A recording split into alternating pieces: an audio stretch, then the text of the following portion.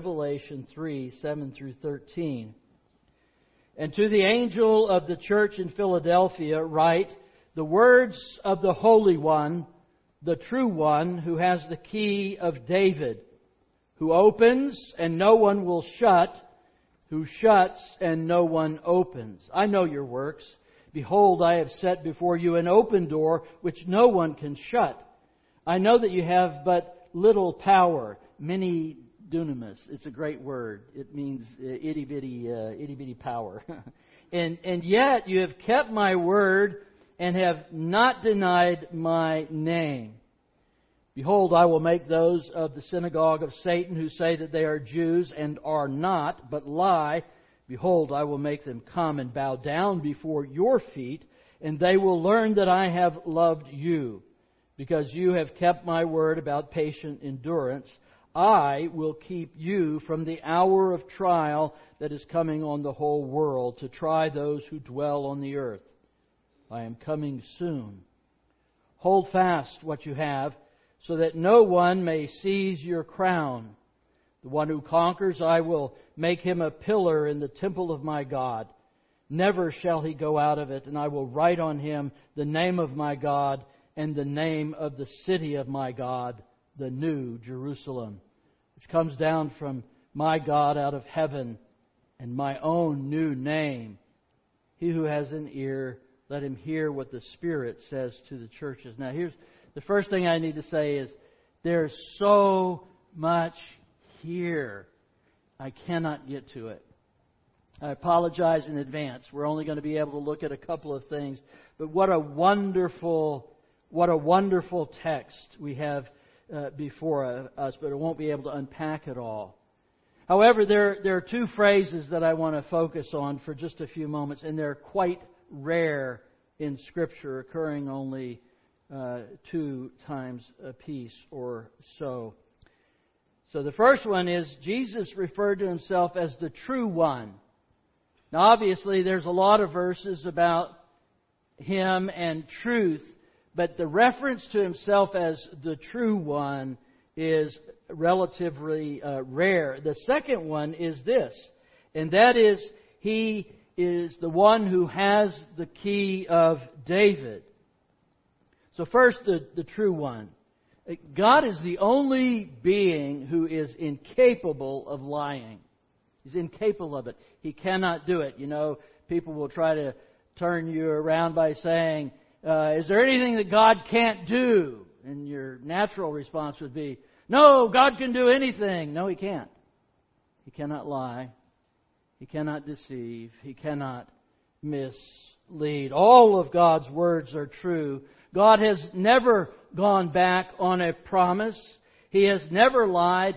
God has never made an honest mistake. It's never happened. God, in all His ways, in all His words, is perfect. Second, Jesus identifies Himself in verse 7 as the one who has the key of David. Now, the mention of David immediately puts this in a messianic context. So turn with me. Let's go back to it and look at it. If you have your Bibles, you can find Isaiah chapter 22, and we'll look at verses 15 through 22. And we read a very interesting story here in Isaiah 22, 15 through 22. If you've attended any of our Wednesday nights, you may have been there when we spoke of this one. Thus says the Lord God of hosts, come, go to this steward, to Shebna, who is over the household, and say to him, what have you to do here? And whom have you here, that you have cut out here a tomb for yourself? You have cut out a tomb on the height and carved a dwelling for yourself in the rock. Behold, the Lord will hurl you away violently. You, O strong man, He will seize firm, hold on you, and whirl you around and around, and throw you like a ball into a vast land. There you shall die, and there shall your glorious chariots, you shame of your master's house. I will thrust you from your office, and you will be pulled down from your station. And that day I will call my servant Eliakim, son of Hilkiah, and I will clothe him with your robe, and will bind your sash on him, and will commit your authority to his hand. And he shall be a father to the inhabitants of Jerusalem and to the house of Judah. And I will place on his shoulder the key of the house of David. He shall open, and none shall shut, and he shall shut, and none shall open. Sound familiar? Now, I love the verse, the Lord's going to seize you firm, hold around, and whirl you round and round, and throw you like a ball in a wide land.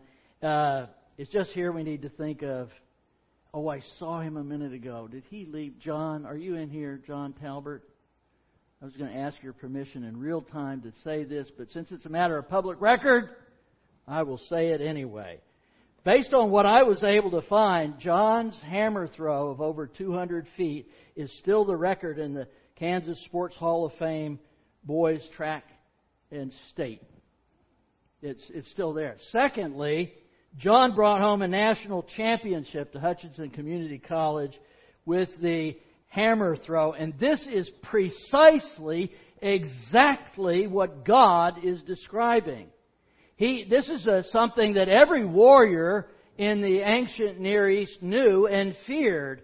And it was a specialized group of people who would take this and spin around their body or their head, and they would fling these stones out. And it was very dangerous for them. It was their version of artillery. And here you have something that God Himself, He wasn't going to throw a stone. He was going to grab Shebna by the ankles, and He was going to spin him around, and He was going to throw him out into a vast open field. And then when He did that, He was going to give the key of David to Eliakim. And with that key, Eliakim would open, and none would shut, and none would open. Now the metaphor here is fairly clear. The key speaks to the reality of Christ's royal rule over the universe. Luke 1:32 and 33 tells us this: He will be great and will be called the Son of the Most High, and the Lord God will give Him the throne of His father David, and He will reign over the house of Jacob forever. And His kingdom, there will be no end. He is sovereign today. He is sovereign yesterday. He is sovereign tomorrow. And one day He will rule from the throne of David in the millennium. So let's look back now to Hezekiah's tunnel. Fascinatingly enough, even in Isaiah's day, the key of David was already a metaphor. It was already a symbol. And all these metaphors and these symbols, they come from someplace. They have a beginning. And so the question is there a beginning here? And if there is, can we find it? I believe that we can. About 3,000 years ago, David became ruler over Israel, but he didn't have a capital.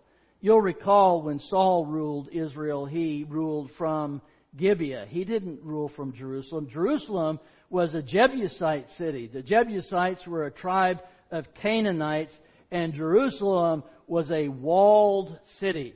Not small walls. Jerusalem was a fortified city that David could not possibly take, but David wanted Jerusalem.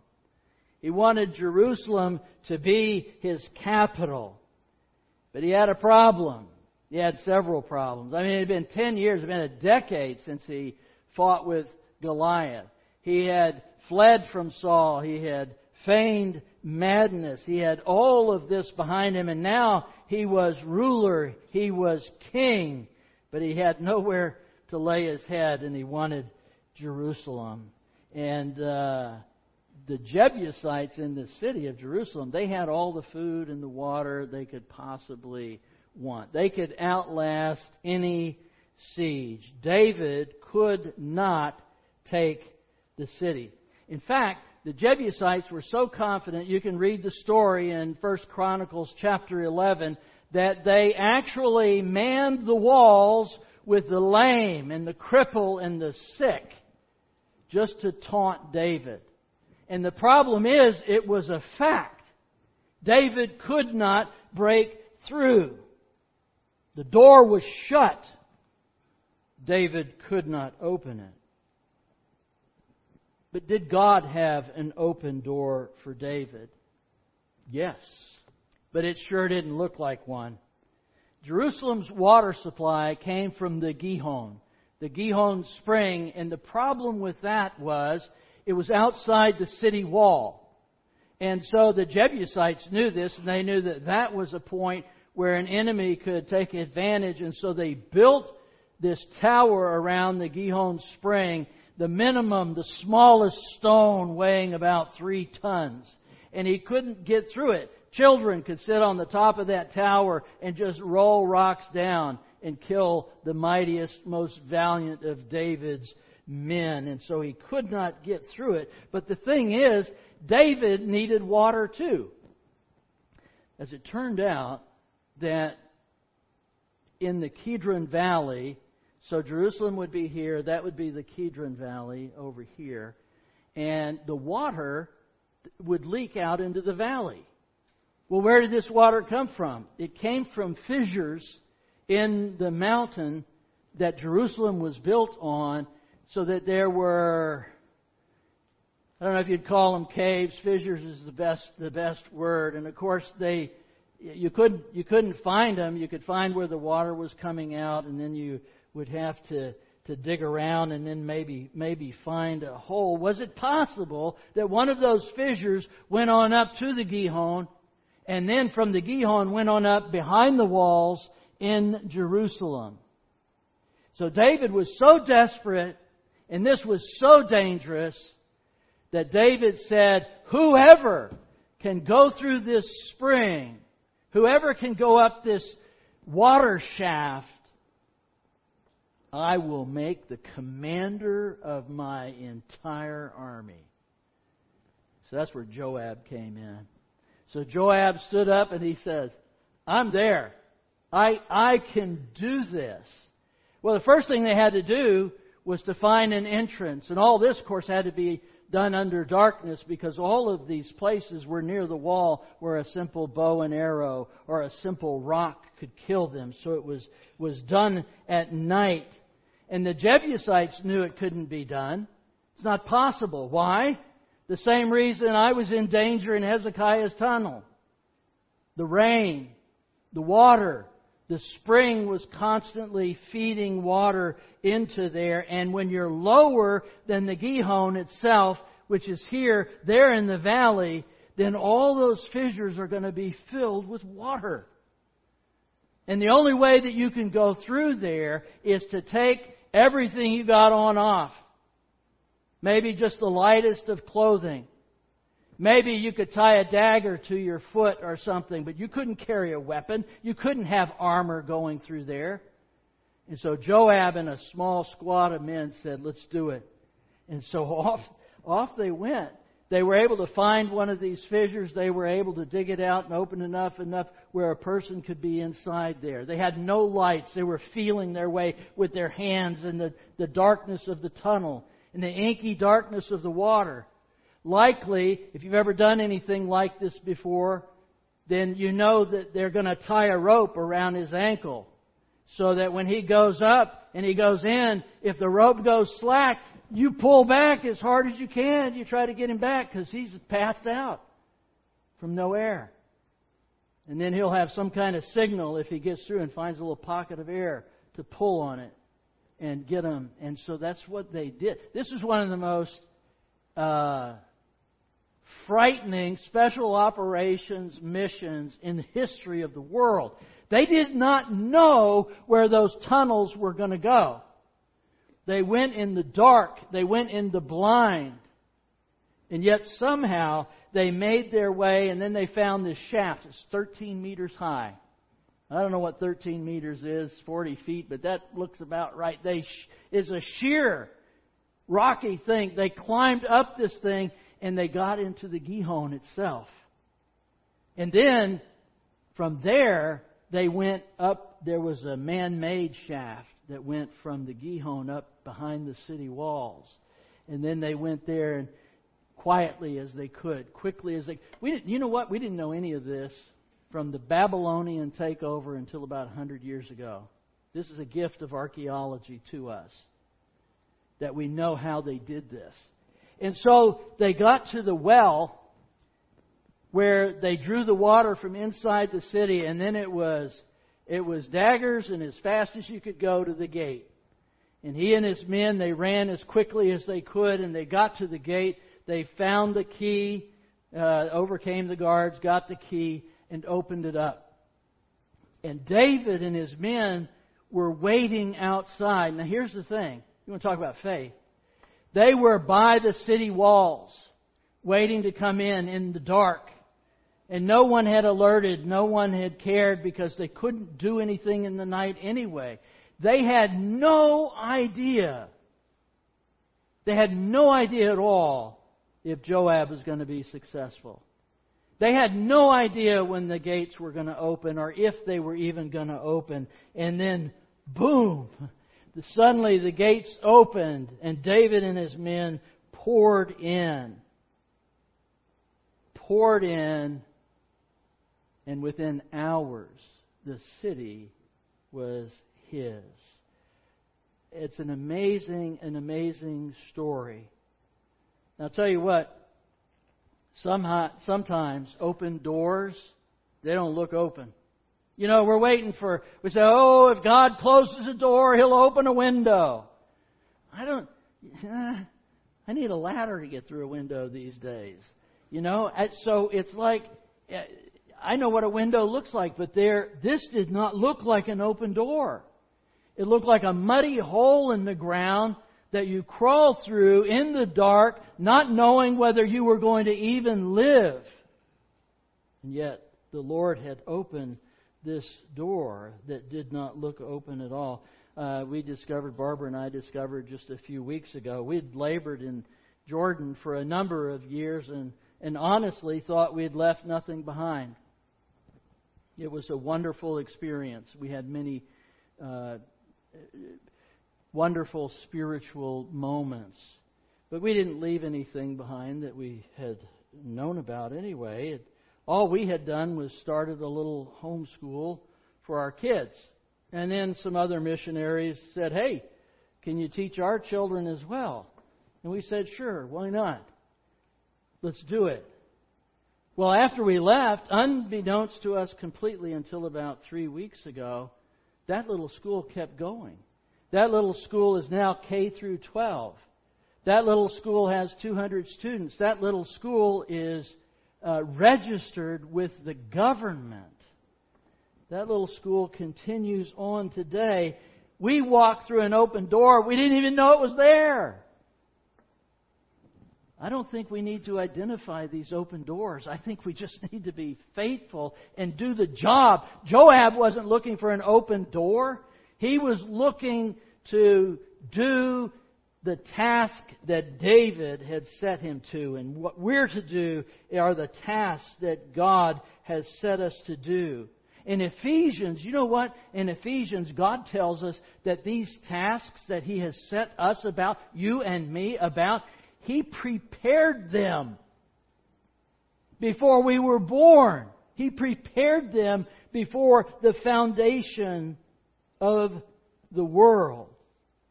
The key of David was brought to him for a door that man had shut, but that God had opened.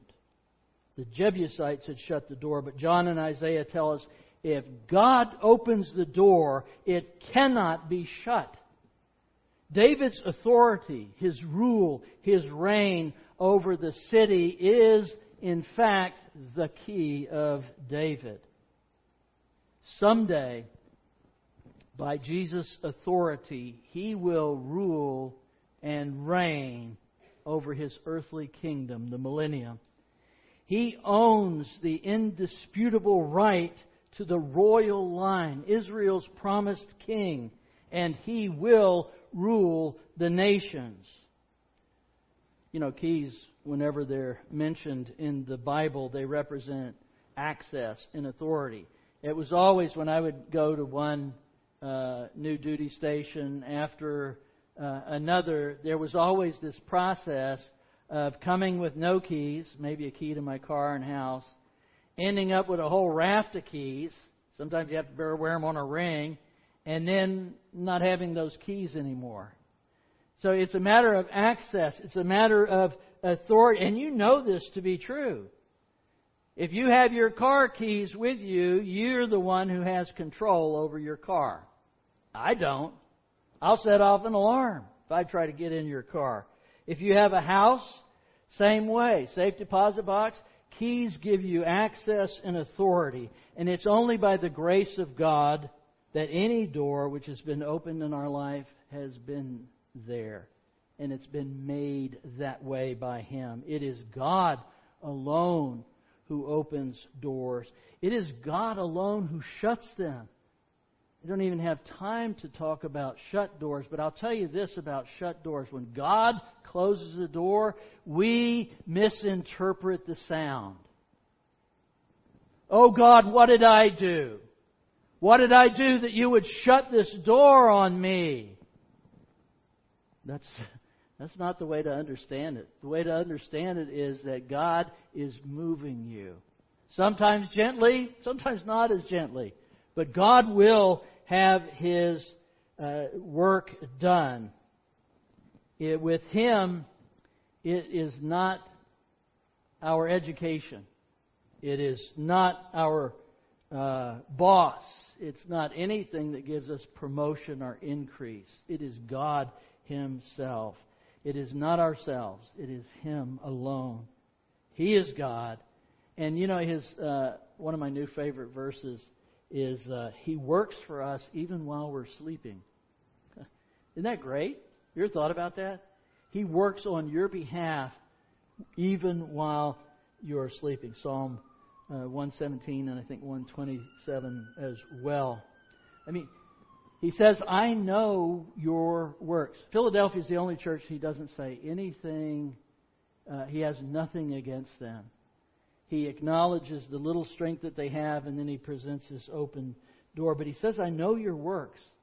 He's omniscient. He's all-knowing. He's omnipresent.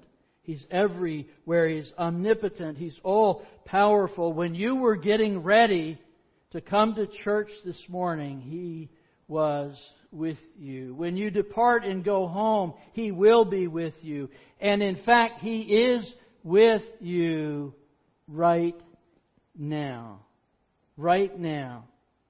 While the world patiently endures the coronavirus, Jesus Christ is with us and going through that with us now. He knows. And He knows we have little power. I so love that little phrase. Literally, mini dunamis, right? It's like a firecracker. Pop. That's all we've got. He knows that it's an itty-bitty power base.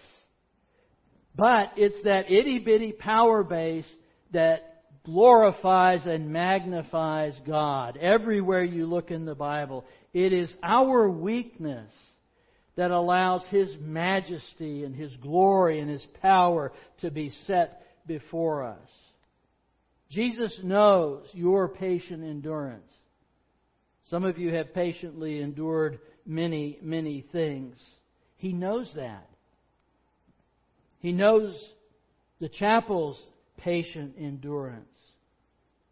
For you, for the church here, He has set an open door before us. So what this means is that He's given us the opportunity to do things for Him that have eternal values. In the varieties of ministries we have here, again, some may not look like open doors. You know, you may feel it needs some excavation. And the way seems difficult, but they are here. And often when we go through an open door, we encounter difficulty, and we begin, unfortunately, to take our eyes off of Jesus Christ, and we put them on ourselves. What is this? What did we do? Did we read you wrong? What did we do wrong? I don't understand. When the Lord is simply allowing His will to be done in ways that we cannot understand at all. Like Joab. He didn't even know if he was going to make it, but it was all in preparation for the glory of God. Verse 9, he says, I will make those of the synagogue of Satan who say that they are Jews and are not, but lie, behold, I will make them come and bow down before your feet, and they will learn that I have loved you. Now, this open door that God has set before us is not simply just for our ministry, but it's also for us in general. God desires to show you favor. You know, the Scripture tells us that He is, while we're sleeping, right, He's awake at night thinking of ways that He can bless us. Thinking of ways that He can do this for us. God cares. He will vindicate you. We should be people of peace. You know, you have the synagogue of Satan. They say they're Jews. They're not. They lie, and they were lying about these believers in Philadelphia. Some of you are being lied about. I don't know who you are. I don't know what the context is. I don't know what it is. But I know human nature. And I know it's human nature to do those kinds of things. You know what the Bible says to you about this? Don't worry about it. Don't. Do not try to vindicate yourself. The Lord will vindicate you. Be a person of peace and compassion and mercy. Proverbs tells us that the bird will flit around, but it can't find a place to land, and it'll go away. The Lord will vindicate you. The Lord will heal. Rather than trying to make it right, or to get even worse, some sort of vengeance, we should seek reconciliation and restoration, even if the other person does not. We should build up rather than tear down. That's what he says. What he's going to do is he's going to, through those kinds of actions, through loving one another, Philadelphia, brotherly love, through loving one another, those people in the synagogue of Satan who lie are going to realize that God is with you and He is not with them. Verse 10, he says, because you have kept my word about patient endurance, I will keep you from the hour of trial that is coming on the whole world to try those who dwell on the earth. Here we have a reference to the great tribulation, and that's an outpouring of God's wrath on the whole earth. And God was going to keep them from it. Just a peek at the original language here. To keep from, it means to carefully attend to guard, to keep, okay? So to really to protect, to take care of. And then this word out, it's this word ek. It's where we get exit. We see it right there. It's in print. Exit. It means out. And you have this prefix there. Exhale. The air goes out. Exhaust. It comes out of the car. Exile. It means you go out of your country or out of your place to someplace else. There's no mistake here. He's not saying, I will keep you through it. He's not saying, I will keep you from it in that sense. I'm going to take you out of it. The church will be spared from the tribulation. And understand this. Please understand this right now. It's not because the tribulation is hard. It's got nothing to do with it. Oh, the Lord is going to spare us. Spare us from what? Genocide? You know how the church at Philadelphia ended? The Turks took them all out in 1200, put them in a Colosseum and killed them all. You think that's not tribulation? How much tribulation do you want? You think the loss of somebody is less than it will be in the Great Tribulation? That's silliness. We suffer pain. We suffer tribulation here and now. That's not the point. I'll tell you what the point is. And it's a wonderful theological point, and that's this. If you have trusted Jesus Christ as your Savior, there is, hear me, especially if there's shame and guilt, hear me on this. There is no condemnation. There is no wrath. The wrath of God was spent on His Son, Jesus Christ, on the cross. We are not destined to wrath. We are destined to rule with Him, to reign with Him. It's not that the tribulation is going to be any worse. It will be on a mass scale worse in that sense. But I'm telling you, it won't be worse for any individual. We're freed from that through the power of Jesus Christ, the one who conquers.